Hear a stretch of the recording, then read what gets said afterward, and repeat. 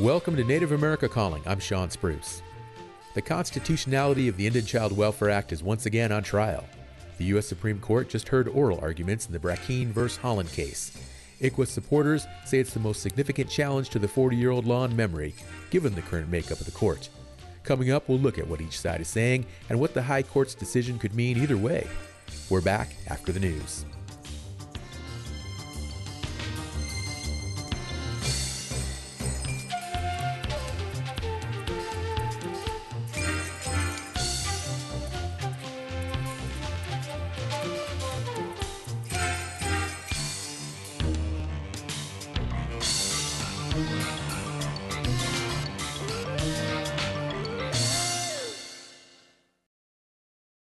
This is National Native News. I'm Antonia Gonzalez.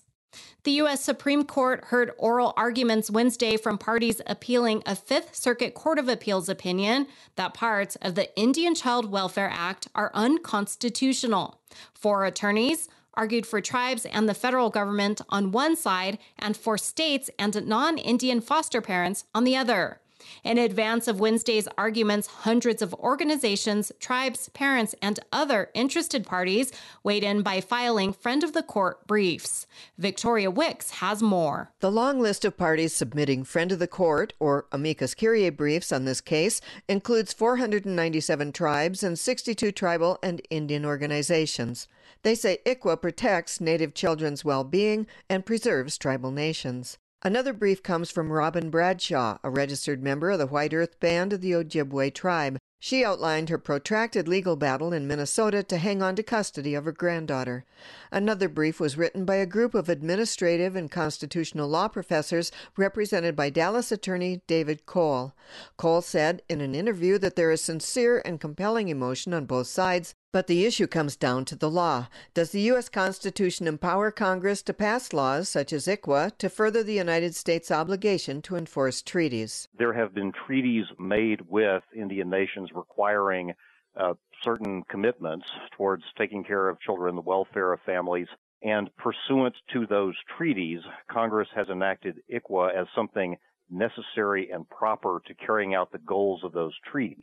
The other side sees it differently. The state of Texas and 7 individuals argue that ICWA is unconstitutional because it discriminates against non-Indian adoptive or foster parents and allows Congress to commandeer the functions of state courts and agencies to carry out ICWA's practices. Supreme Court justices will settle the issue in a future opinion. For National Native News, I'm Victoria Wicks in Rapid City, South Dakota. Tribal leaders across the country are among those defending the Indian Child Welfare Act. Leaders of the Cherokee Nation, Morongo Band of Mission Indians, Oneida Nation, and Quinault Nation were among those to attend arguments at the Supreme Court in Washington, D.C. Wednesday. Leaders say the law keeps Native children with Native families. They're calling for the protection of ICWA to make sure children are not taken away from tribal communities. Cherokee Nation Principal Chief Chuck Hoskin Jr. in a statement called ICWA a gold standard. He says the law has kept Indian nations whole and Indian children in tribal homes so they can retain their culture and identity. A number of Native organizations, legal experts, and child welfare advocates are also supporting the law. Redistricting in North Dakota had mixed results for Native candidates in this week's election. Newly redrawn boundaries contributed to the ousting of 2 Native incumbents. Democrat Richard Marcellet lost his seat in the state Senate after 7 terms. He's the former chairman of the Turtle Mountain Band of Chippewa. The tribe has a pending legal challenge against the new district boundaries that split the reservation's voting power and combined it with non-tribal votes. Democrat Ruth Buffalo also lost her seat. She's a citizen of the Mandan, Hidatsa, and Arikara Nation and was the first Native American woman elected to the North Dakota legislature. A change to her district diluted the urban base in Fargo that initially put her in office. But a newly created district ushered in the election of Mandan, Hidatsa, Arikara Nation citizen Lisa Finley DeVille. She was elected in the district that now includes the Fort Berthold Reservation. Democrats will hold just 15 of North Dakota's 141 legislative seats. I'm Antonia Gonzalez.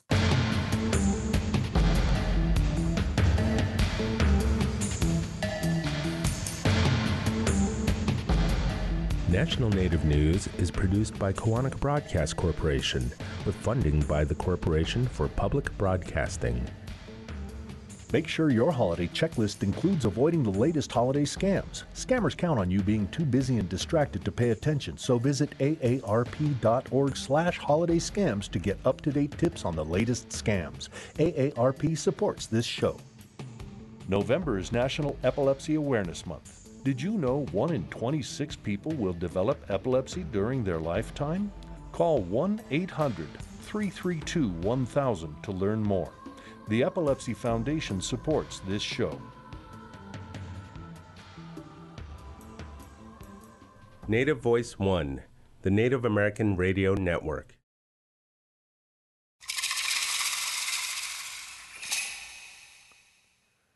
This is Native America Calling. I'm Sean Spruce. Is the law established nearly 45 years ago that sets parameters for adopting Native children outside of their tribe constitutional? That's the crux of oral arguments in front of the United States Supreme Court this week and the basis for dozens of lawsuits before now challenging the Indian Child Welfare Act. Another related question is whether ICWA, as it's known, relies on criteria based on race or whether the deciding factor is more a question of a child's citizenship within a sovereign entity. The case heard this week is Holland v. Brackeen, and many legal experts and advocates say the case and the current circumstances make this one of the most serious challenges to ICWA in the law's history. And the decision could have far-reaching implications for tribal sovereignty as we know it. Sometimes the oral arguments can give insights into what the High Court's justices are thinking. We'll take a look at that and consider what the future of ICWA looks like. You can join our conversation, too, by calling in 1-800-996-2848. That's also 1-800-99-NATIVE. Speaking with us first today from Ann Arbor, Michigan, is Matthew Fletcher. He's a law professor at the University of Michigan Law School and author of the Turtle Talk blog. He's a member of the Grand Traverse Band of Ottawa and Chippewa Indians. Matthew, always a pleasure to have you on the show. Thank you for joining us. Yeah, thank you very much. It's good to be here. Matthew, oral arguments for Brackeen versus Holland lasted more than 3 hours yesterday. You were there, inside, present. Did you hang in there for the whole argument? I did. It was over 3 hours long, and there should be some sort of law about arguments going that long. Yeah. I listened to a good part of the recording, and it was definitely a marathon there, not a sprint. And well, Matthew, can we draw anything from the arguments yesterday that provide any significant guidance in terms of what the justices are thinking? Well, it's always fraught to look at what's going on in oral argument to try to get a sense of where people are going to vote. There's a lot more work to be done behind the scenes. They're probably this week are going to vote on a preliminary, offer a preliminary vote internally and assign an opinion to somebody in the majority. So who knows? But, you can always glean the way oral argument works at the Supreme Court is it's kind of like the oral argument is between the justices themselves. The parties are obviously there arguing the case and trying to make arguments, but questions from the justices themselves tend to be tinged with their own version of what the law should be, et cetera, et cetera. So I would say this, worst case scenario, as you said in the intro, everything is on the table. You have a justice like Alito saying, well, I honestly don't know how to analyze this case after questioning whether Congress has powers under Article 1. Article 1 of the Constitution says Congress can deal with Indian affairs effectively, and it appears he's looking for a way to limit that, which is weird because in the history of the United States, no act of Congress has ever been struck down because it was beyond the power of Congress in its Indian affairs powers. So it's weird that he thinks that he doesn't know how to analyze this. And when you have a justice say that, then really everything is on the table. But I will say this, the justices seem to be focused on very specific portions of the Indian Child Welfare Act, on very sort of narrow constitutional questions. And if they stick to those issues, that might be a best case scenario for us, for tribal interests. We don't have the votes on the Supreme Court right now. Some part of ICWA is most likely going to be struck down, but fingers crossed, knock on wood, whatever superstition you can think of in your tribal community, they're not going to strike the whole thing down. Okay. And to review for our listeners, again, how did we get here to this point that Brackeen versus Holland, we're having arguments there at the Supreme Court, and who specifically are arguing the two sides of this case? Well, so we got here because in 2013, the Supreme Court decided a case called Adoptive Couple versus Baby Girl. They ruled against the tribe, the Cherokee birth father in that case. It was awful, tragic case, mean-spirited, nasty, and the majority opinion, and I'll have to bring up Justice Alito again, who wrote it, basically was saying, next time bring me a case challenging the constitutionality of ICWA so I can throw this whole thing out.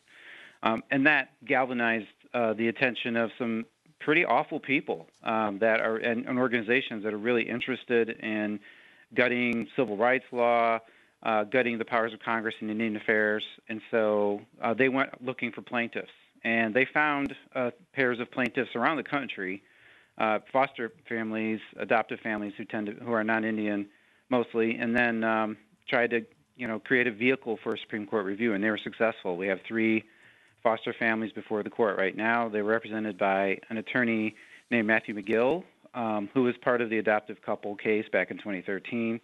The state of Texas sort of just jumps in on all of this when it filed the initial complaint in this case. Why Texas decided that after 40 years the Indian Child Welfare Act was unconstitutional is just pure Texas politics. And so they're represented by a guy named Judd Stone, who is their Solicitor General. The United States, as always, is the defendant when somebody challenges the constitutionality of the federal statute. Mm-hmm. They're represented by an attorney named Ed Needler, who has argued more Indian law cases than anybody else in the history of the Supreme Court. And the tribes who intervene in this case are represented by Ian Gershengorn, who is a former Solicitor General of the United States and a veteran Indian law litigator. Well, let's get a sample of the 3-hour arguments from yesterday. Here's a question by Justice Brett Kavanaugh in which he's talking about what's known as the Equal Protection Clause. We have to find the line between two fundamental and critical constitutional values. So on the one hand, the great respect for tribal self-government, for the success of Indian tribes and Indian peoples with recognition of the history of oppression and discrimination against tribes and peoples. So that's on the one hand. On the other hand, the fundamental principle we don't treat people differently on account of their race or ethnicity or ancestry, equal justice under law. I don't think we would ever allow, as the court suggested in Palmore in 1984, Congress to say that white parents should get a preference for white children in adoption or that Latino parents should get a preference for Latino children in adoption proceedings. I don't think that would be permitted. So this gets to the heart of one of these questions. And Matthew, he has a point, doesn't he, that there is no law protecting the children of any other population. Why should there be one for Native children? Well, I got to point to another part of the argument where Justice Gorsuch sort of, I think, casually mentioned that there was only one ethnicity mentioned in the Constitution, and it's Indian tribes and Indian people. There is a special relationship between the United States and Indian tribes. All the land that we're on came from tribal nations. The United States has agreed to take a duty of protection, i.e. the trust responsibility to Indian people and Indian tribes. That's why Congress can pass a law specific to Native people. Justice Kavanaugh, with all due respect, is asking the wrong question. Justice Gorsuch had already answered that question earlier in argument. He didn't seem to be listening. And the answer is Congress can pass a law like this because the Constitution explicitly mentions Indians and Indian tribes. Somebody, notably Congress, has to define for us who an Indian and who a tribe is, and they've been doing that since 1790. None of this is new. It's surprising, again, the way Justice Alito asked the question, wow, does Congress really have much power in Indian affairs? The answer to Justice Kavanaugh's question is actually very easy. When Congress passes a law that is intended to be to fulfill the trust responsibility, as it tried to do in ICWA, then that law is flatly constitutional. It's totally fine to do that. So again, these are frustrating questions coming from skeptics on the other side that are totally missing the point, and I think missing the point intentionally. So what's next now on the timeline for Brackeen versus Holland now that these arguments have been presented to the Supreme Court? Well, a case like this argued in November usually takes 4 to 6 months for an opinion to be issued, but I would fully expect this potentially to last the whole rest of the term. The court typically finishes up its term at the end of June when all the big blockbuster cases come out. And that's where McGirt versus Oklahoma came out, and some of the other big Indian law cases have come out on the day or the next last day of the term. So I'm looking at June. It's going to be a lengthy, lots of opinions. There was oral argument went 3 hours because everybody has a lot to say, so I fully expect to be doing a lot of reading when the court's done. And Matthew, what legal precedents or provisions that we haven't mentioned yet are going to determine this case ultimately? There's one that's so obscure and crazy. It comes from the 10th Amendment of the Constitution, and the 10th Amendment of the Constitution says that any powers not reserved or delegated to the federal government are reserved to the states. And for most of the history of the United States, the 10th Amendment didn't have any meaning. It's just an expression of what is already understood by the Constitution. So, as I mentioned, Congress has the power to regulate Indian affairs in a whole bunch of different ways. There's the Indian Commerce Clause, the treaty power, the Supremacy Clause, where Congress can pass a law on Indian affairs and preempt the field, and they can kick states out of Indian country. All of that happened within the first year of the ratification of the Constitution. So what's weird about the 10th Amendment is that in 1992, the Supreme Court said there is some meaning to the 10th Amendment. The meaning is that Congress cannot commandeer states. And what does that mean? That's not in the text of the Constitution. James Madison and everybody else in the framing generation never mentioned anything about being, commandeering states. So what does that mean? It just means that Congress can't tell states what to do. Congress can bribe states effectively. They can dangle a carrot of money in front of states and say, we want you to do these things, so please do them. And states have an option to take the money and do the thing or decline the money. That's federal highway money effectively. The other thing that Congress can do is, even and avoid commandeering, is to create federal rights. So they can say something like, Matthew, we're going to have to take a break, but when we come back, I'd like to hear more about this option of federal rights. So, folks, if you got a question about these ICWA proceedings yesterday, give us a call, 1-800-996-2848.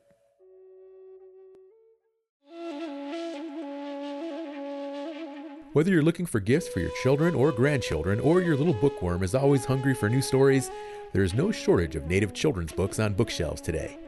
On the next episode of Native America Calling, we'll talk about the latest in Native children's literature.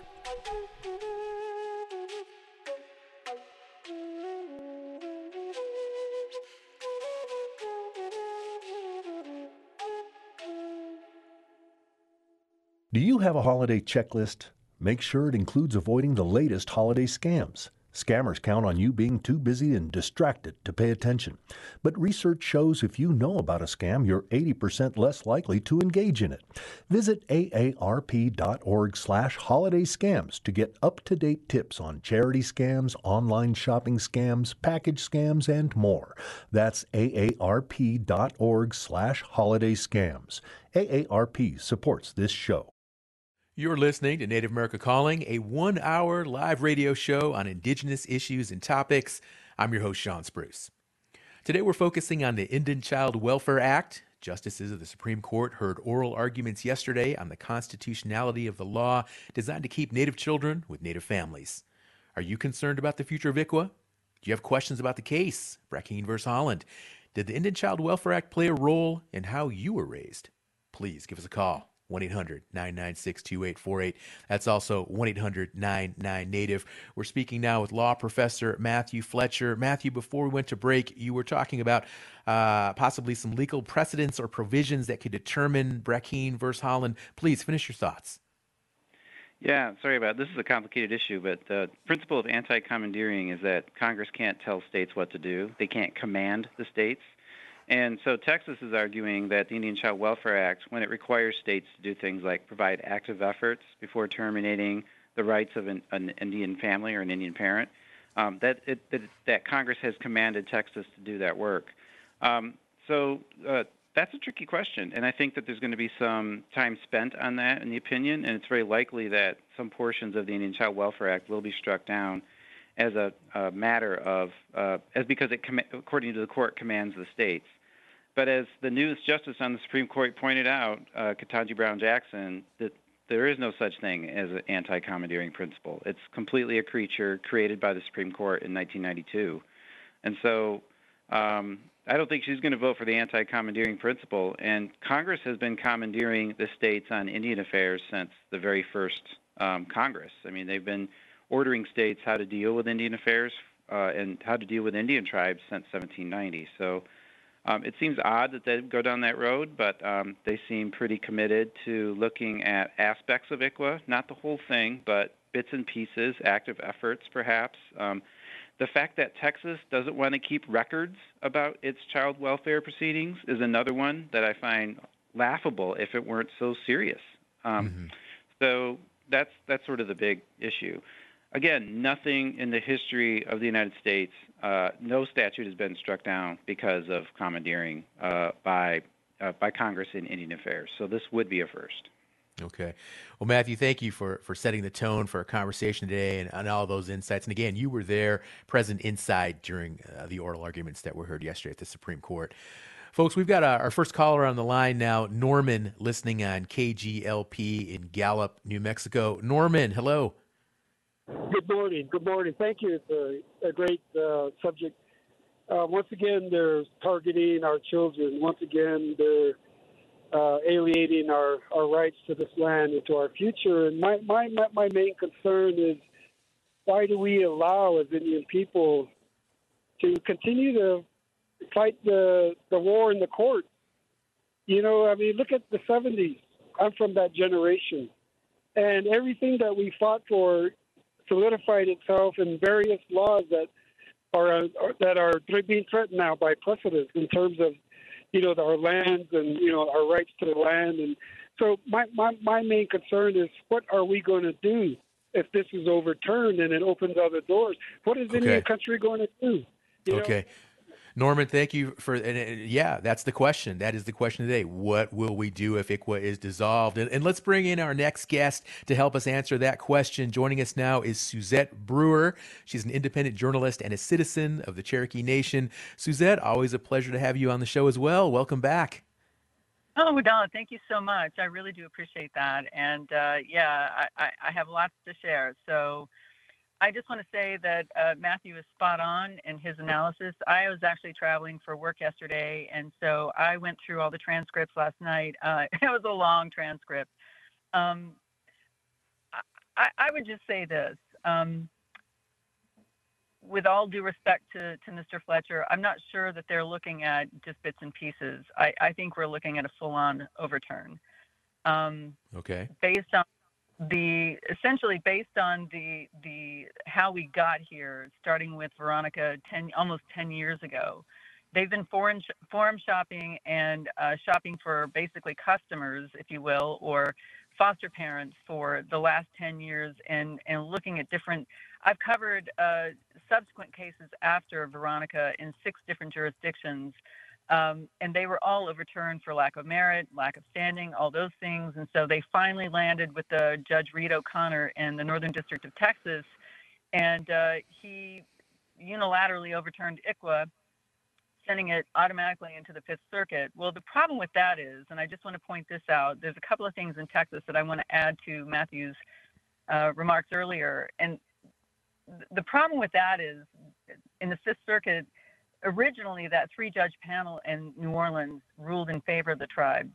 But then subsequently, I believe it was in 2020, they had a subsequent hearing. There was an en banc hearing that nobody asked for. That's important because no party was asking for an appeal in the Fifth Circuit. So essentially, those 17 judges got together and voted and decided to hold an en banc hearing sua sponte, with none of the parties asking for that. And so I knew when that happened that we were in trouble. We're in trouble. There's just no other way to put it.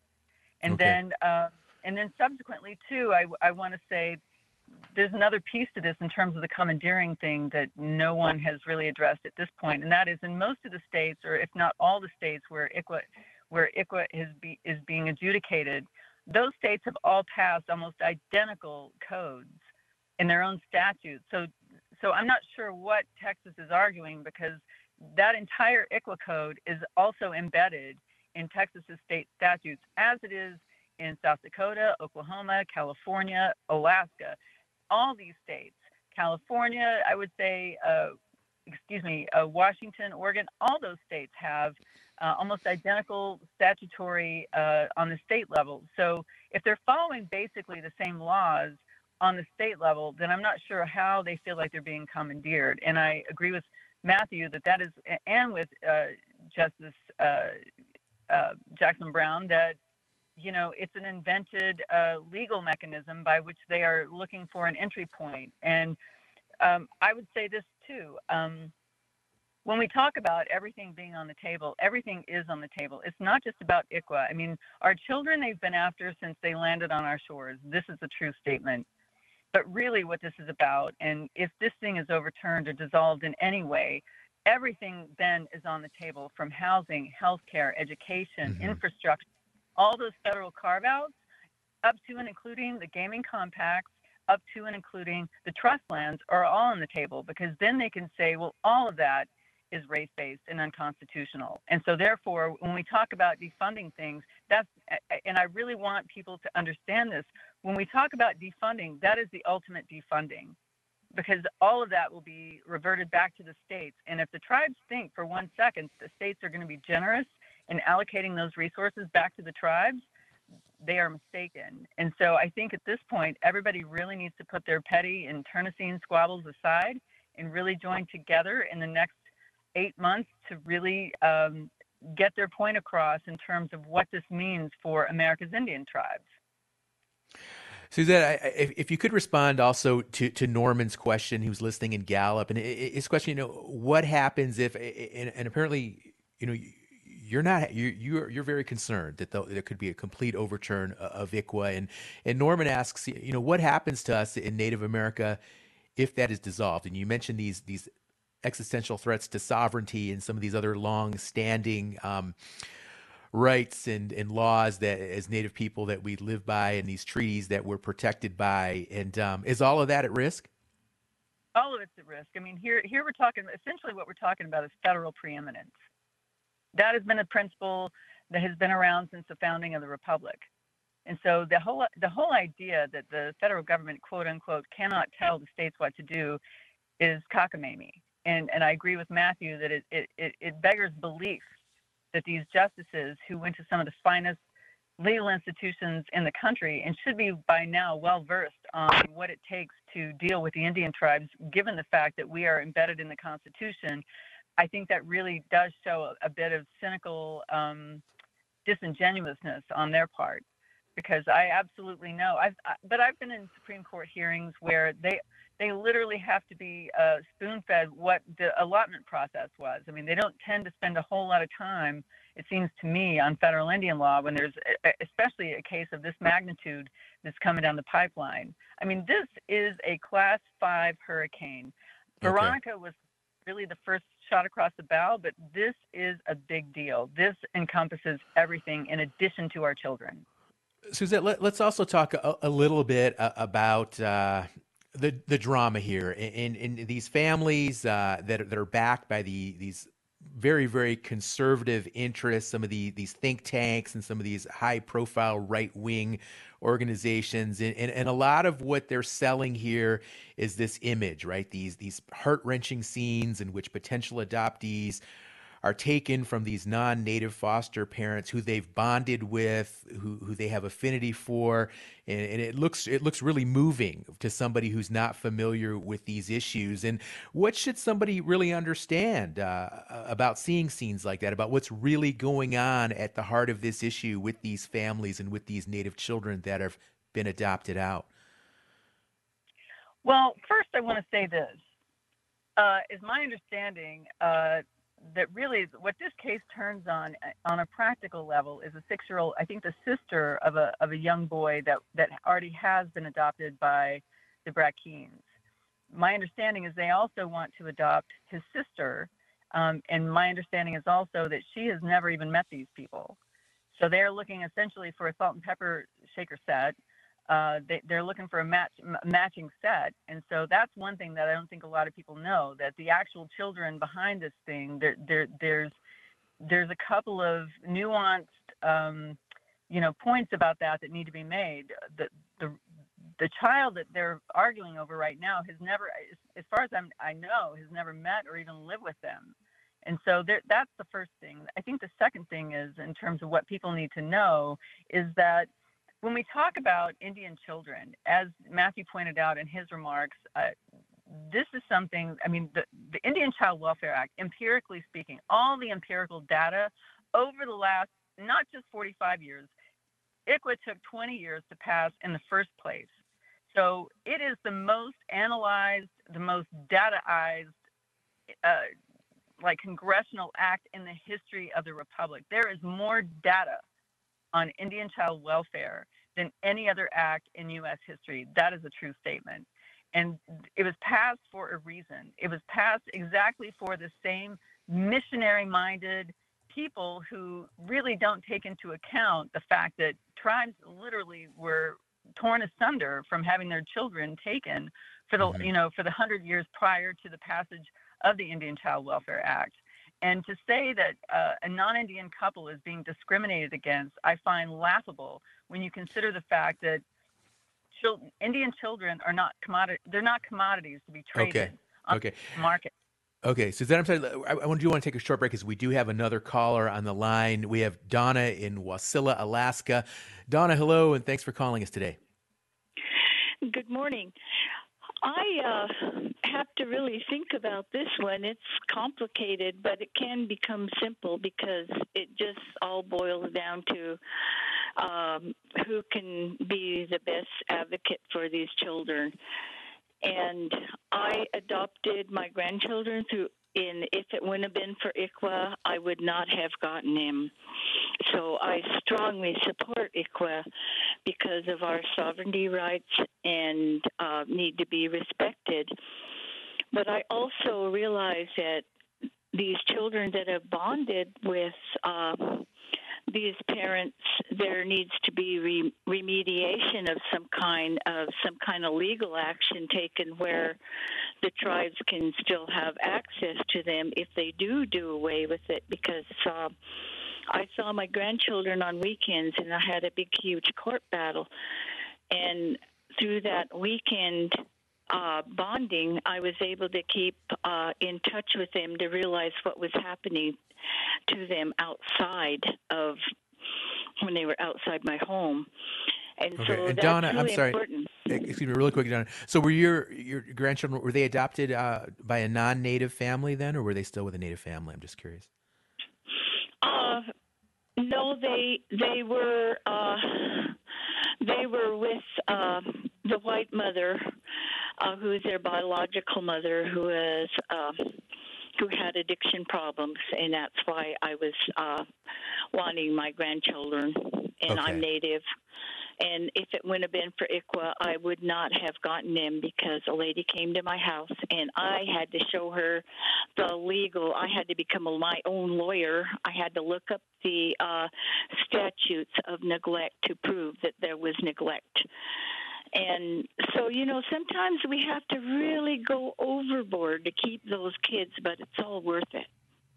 Well, Donna, thank you for calling in there and sharing some of your family history. And, well, Suzette, we hear stories similar to Donna's so often with regard to these struggles to keep Native families within their homes or within their communities and whatnot. And it's really at stake here going forward. And it's just interesting to think about and certainly concerning. And so if this doesn't go well, like you suspect it might not go well, and at what point is this all everything just going to come completely just spun in its head, and we're just going to look at a radically different type of Native America if this really goes through like you're thinking it's going to be overturned?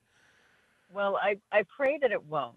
first of all. Let me just say that. I mean, I pray that it won't, but I think the headwinds are against us in terms of the majority on this court. I mean, if they're willing to overturn Roe, then I think that really, like, all bets are off at this point. And the fact that, Justice Thomas was one of the first ones out of the box to start talking yesterday, given his silence over the last, 30 years that he's been on the court, I think that really is telling. And he is frankly the one that's leading, or one of the ones that's leading the charge on this, because if you look at the dissent or the concurrence, that he wrote on the Veronica case, I mean, it was pretty clear that he had no use for the tribes at that point. And it was clear to me from the transcript that he's still beating the same drum that he was beating 10 years ago as far as the tribes are concerned. And he's even said openly that he does, the framers, quote unquote, did not intend to be, doing actual business, he called it, with the tribes. He thought they were, his contention was,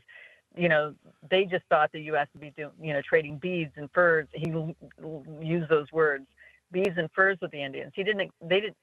They weren't expecting to actually have to deal with the tribes as businessmen. Mm-hmm. And so that tells you kind of what his mindset is. But I also want to address one other thing since we're on this subject. We talk about, the Cato Institute, the American Enterprise Institute, and all these other, Gold Letter Institute, and all the others that have ganged up on Indian country over the last 10 years. It is not about the kids. I mean, let's just really get to the point here. It is about tribal sovereignty. They want, it's the commercial gaming industry. It is the natural resource people. They're looking for mining. They're looking for gaming. They're looking at all the stuff that they feel that we have that we have an advantage, over the other rest of the United States. And they see this as potentially that weak link in the chain. Yeah, absolutely, Suzette. We're gonna have to take a break. We'll be right back. This Native American Heritage Month, remember, 1 in 3 Native American adults have high blood pressure. Check it at your nearest community health center. If the numbers are above 120/80, talk to a healthcare professional. Native community well-being is very important. You can take action by visiting heart.org/HBP Control. This support provided in partnership with HHS/OMH and HRSA under cooperative agreements CPIMP 211227 and CPIMP 211228.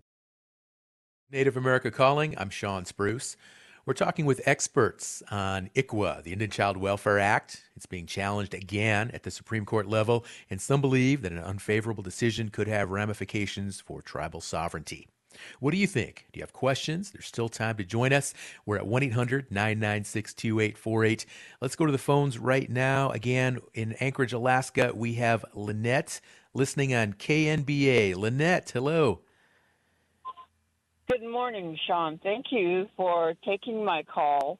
And unfortunately, I had the experience of dealing with the OCS, the Office of Children's Services, here in the state of Alaska concerning 3 of my grandchildren. Yes, my daughter was not doing good. She was abusing both alcohol and medication. At the Providence Hospital, when she gave birth, the nurses at Providence pushed the opioids on the mothers. She got addicted.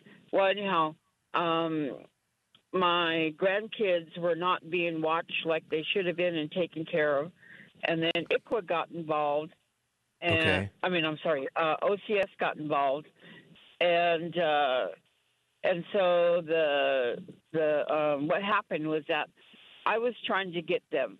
And my daughter claimed that I abused my grandson. I had spanked him. And we had to hire a lawyer. Yes. Okay. All right, Lynette. So if you could just quickly summarize, what is your main question or comment for our show today with regard to these recent oral arguments and ICWA? A lot of people don't know. Okay, I had the lawyer and I was proved innocent. And what a lot of people don't know about the state of Alaska is that the state workers, the case workers for OCS, they get over $3,000 for each child that is placed in the that is adopted. And that's what happened to my grandkids. They got adopted out. And and a financial incentive, obviously $3,000 to do that. So, Lynette, thanks for calling in and sharing. And unfortunately, just a really, really unfortunate incident there up in Anchorage. So let's go to our third guest now. Joining us from Washington, D.C. is Dr. Sarah Kostelic. She's the executive director of the National Indian Child Welfare Association. She's Alutiiq. Sarah, welcome back to Native America Calling. You're a frequent guest on NAC as well, and thank you for sharing some time with us today. Thanks, Sean. I'm so happy to be here. Absolutely. And you were in D.C. yesterday. You were at a rally outside while the oral arguments were taking place. What was the mood there? Yeah, that's right. So my organization, the National Indian Child Welfare Association, and our partners, the Native American Rights Fund, the National Congress of American Indians, and the Association on American Indian Affairs, have been working together as the Protect ICWA campaign since 2017. And so as we prepared for oral arguments, we were initially planning to join the crowd to try to get a seat to go inside and listen to the oral arguments. But, you know, at NICWA, we started getting these phone calls and emails and, you know, about a month away from oral arguments, more and more. And really what we were hearing from Indian country is, you know, what are we going to do? How are we going to gather? How are we going to respond? What should we be doing when oral arguments are happening? Because so many people can't travel from their community, can't come here to Washington, D.C. And even if they could, there are a limited number of seats inside the courthouse. So people were really asking us, what should we be doing? What can we be part of? And so we really felt like it was important to create space, both physically and spiritually, for our communities to gather, to be present, to stand in solidarity while the oral arguments were happening. So yesterday we gathered, we had about 300 people in front of the courthouse. Folks were making signs. We had a bunch of signs printed, but we had a prayer gathering. We had a pipe ceremony. Paul Day, who's the chief judge from Leech Lake, opened us with a blessing and a pipe ceremony. And then for about an hour and a half, we had people who were offering prayers, offering songs. Our local drum group here, the Uptown Singers, were there and offered some songs. So it was just a way for people to come together, both physically in D.C. And people standing in solidarity with us across the country in tribal communities, in urban communities. And I would say even, like-minded organizations, allies of ours in Australia and Canada, people were just telling us, we're standing with you, we're standing in prayer, we're holding space. And Sarah, all of the people you work with there at the community level, I'm thinking of people that work in social services and family advocates, and just in the midst of all this turmoil, how are they handling their daily caseloads with regard to any of these issues that are in any way connected to ICWA? Yeah, well, I think there's two things happening, right? There's the first urgent kind of immediate demand, serving families, some of whom are in crisis, some of whom need supports and services wrapped around them to help them care for their children safely at home. But there's kind of just meeting that immediate need, which we know in Indian country is so pressing. We know so many of our tribal workers have very high caseloads, have really demanding jobs, and oftentimes very small tribal child welfare programs. These can be really isolating experiences doing this kind of work. Being on call around the clock. So we know the work is demanding and people are working really hard at it. And then you have this larger picture of the challenges to ICWA and the uncertainty about the future of it. So, I think what I would say about this is I really agree with our prior speakers, with Matthew and Suzette, that there's definitely a larger political agenda at play here. There's no question about that. There are potentially big consequences depending on how the court finds on these different claims that are before them. So I think we have to be clear-eyed about the threats, but we're also waiting for a decision now. And as Matthew said, that decision is going to be a long time coming. So what I really appreciate about the folks that I get to work with in Indian country is that there's a lot of conversation about what are we doing now to strengthen implementation of ICWA? What are we doing to get more state ICWA laws passed? There's lots of momentum around that now. How are we strengthening our own tribal programs? Because the best defense to protecting ICWA is a good offense. Let's keep our kids out of the state system. Let's keep more kids at home in tribal care. So I think that kind of really constructive, focused conversation, like what are the things we're going to put our energy into now? How can we advocate while we wait? I think those kinds of things are really helpful to us. And that's what I hear people talking about.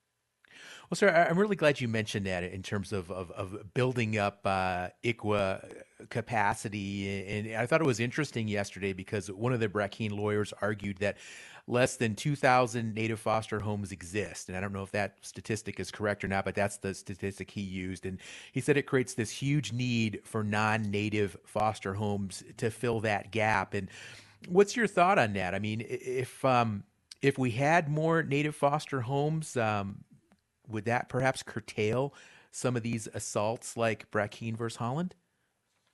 Here's what I can tell you. I think the problem starts way further upstream than that.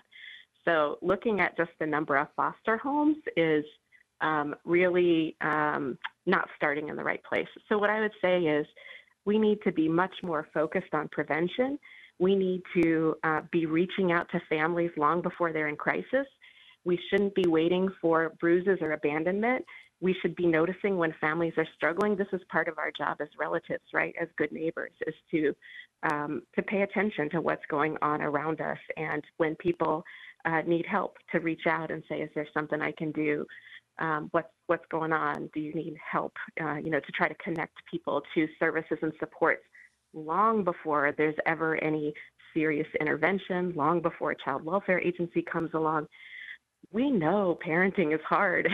Every parent struggles at some point in time. That's no surprise. So we should be proactively thinking about how do we support families and kids, and how do we keep kids out of the formal system.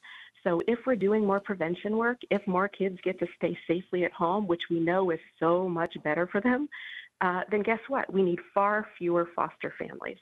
So I would say the problem is we need much more on the front end, much more attention, many more resources, much more focus on prevention, and that reduces the need for foster care overall. Okay. And Sarah, really what we're looking at here is this whole continuum of possibilities that we've talked about today, from a partial judgment on ICWA to just a full-on, striking it down, complete attack on sovereignty. Where are you at in terms of what's going to happen? What's your biggest concern, your biggest fear right now in terms of where this goes? Well, I'm not a person who's given to forecasting what's likely to happen. I agree that this is a really complicated case, that there are multiple claims. One thing I think about is Suzette was mentioning the Fifth Circuit's en banc decision. That was a 325-page decision made up of 8 individual decisions. There's a lot of nuance there. You see, judges lining up on different sides of different issues, signing on to dissents in one case and a concurrence in another case. And so, I'm anticipating that there's going to be, a lengthy decision, a complex decision. It's likely going to be something that lawyers are going to need to read multiple times. We're going to need to try to think about what are the implications of all these things. What does it mean for child welfare practice on the ground?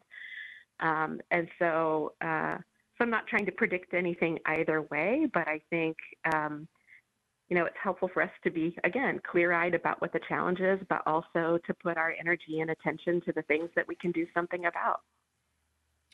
Also, one of these issues here is this whole idea of, and we talk so much on this show now about identity and what makes a person Native, and this whole idea and this approach that some of these justices are looking at it in terms of a racial issue as opposed to it being a case of Native American people being political groups. And what does that mean just for the future in terms of how we are addressed and how the government ultimately interprets who we are as Native people? And Matthew touched on this a little bit earlier as well, but what's your thought on that, Sarah? I mean, this is related to that question, but what I would say is, I was talking to a reporter this morning who was asking me about the history of assimilation in our country, assimilationist policies, and what that means for identity, and what about the well-being of children, and how does Native ethnicity, how does being a Native citizen, a tribal citizen, how does that impact child well-being and what kids need? And, so we had a really good conversation about the fact that that when we're thinking about what's in the best interest of children and what will support their well-being, what will support their health and well-being, not just at a moment in time when a child's custody case is being heard or a placement decision is being made, but over the course of their lives. If we think of them, as over the life course, their development, growing into adulthood and being parents themselves, like what does a child know about their identity and what supports their healthy development and well-being? So much of what we know is that this is about connection to extended family, connection to community.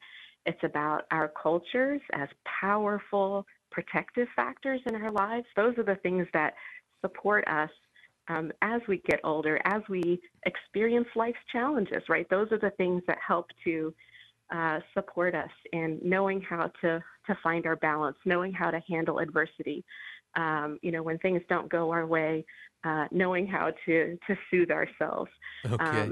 Being able, Absolutely, I think those are absolutely. important factors. Yeah. Thank you so much for sharing, Sarah. And let's go back to Matthew. And Matthew, I want to talk again about yesterday's arguments. And I thought one of the most poignant moments, and it happened actually pretty early on in the proceeding, was when Justice Gorsuch responded to one of the Brackeen attorneys. He said, "You've sued federal officials, and no federal officials can tell a state court what to do. I think that might be the end of it." And to me, it sounded like a KO punch to me right there, Matthew. What was your thought on that in terms of where that goes? Yeah, the case has been a sham from the beginning. All the adoptions in this case are done. The Texas is suing federal officials. It's more like they're, appealing to a base, not to actual judges. This is just a rank political move. Really what Texas has a problem with is its own court system applying and implementing ICWA. And Texas can't go ahead and just sue its own judges. So it's just trying to get into court. It's just trying to, get their Solicitor General in front of the Supreme Court one more time to make a political plea to the court. And when you have a highly politicized court, a court like this one, you might actually get a big win out of it.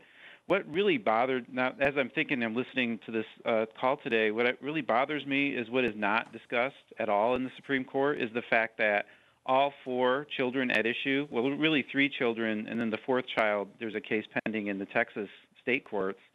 All the 4 children from these 3 foster families are Native children who had biological relatives who were loving, who were safe, and competent families who wanted to take those children, and they were attacked. They were brutally attacked, and the most bigoted way possible in these usually closed child welfare proceedings that we're not supposed to talk about at the Supreme Court.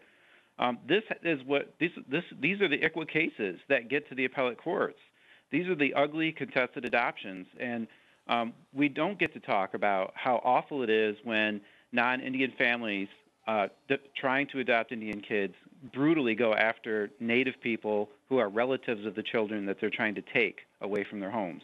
And that's what really, really bothers me about, just the complete lack of knowledge about what's going on, really on the ground. Folks, we will have to wrap up our show now, but we'll be keeping up with whatever happens at the Supreme Court with this case and ICWA. I want to thank our guests today, Dr. Sarah Kostelic, Matthew Fletcher, and Suzette Brewer, for a very enlightening conversation.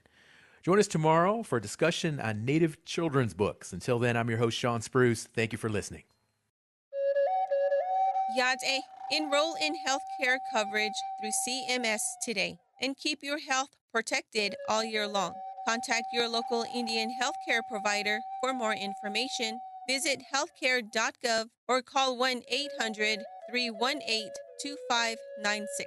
A message from the Centers for Medicare and Medicaid Services. Ayaha.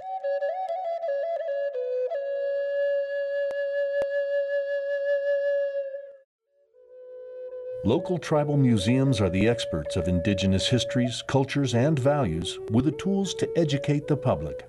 On the first National Tribal Museums Day, on December 3rd, participating museums will offer no-cost admission, special exhibits, and live cultural demonstrations. Learn more at indian-affairs.org/Tribal Museums Day. The Association on American Indian Affairs supports this program.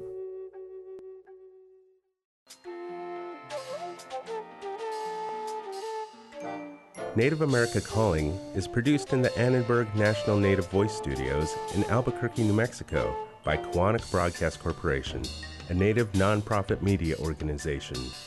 Funding is provided by the Corporation for Public Broadcasting with support from the Public Radio Satellite Service. Music is by Brent Michael Davids. Native Voice One, the Native American Radio Network.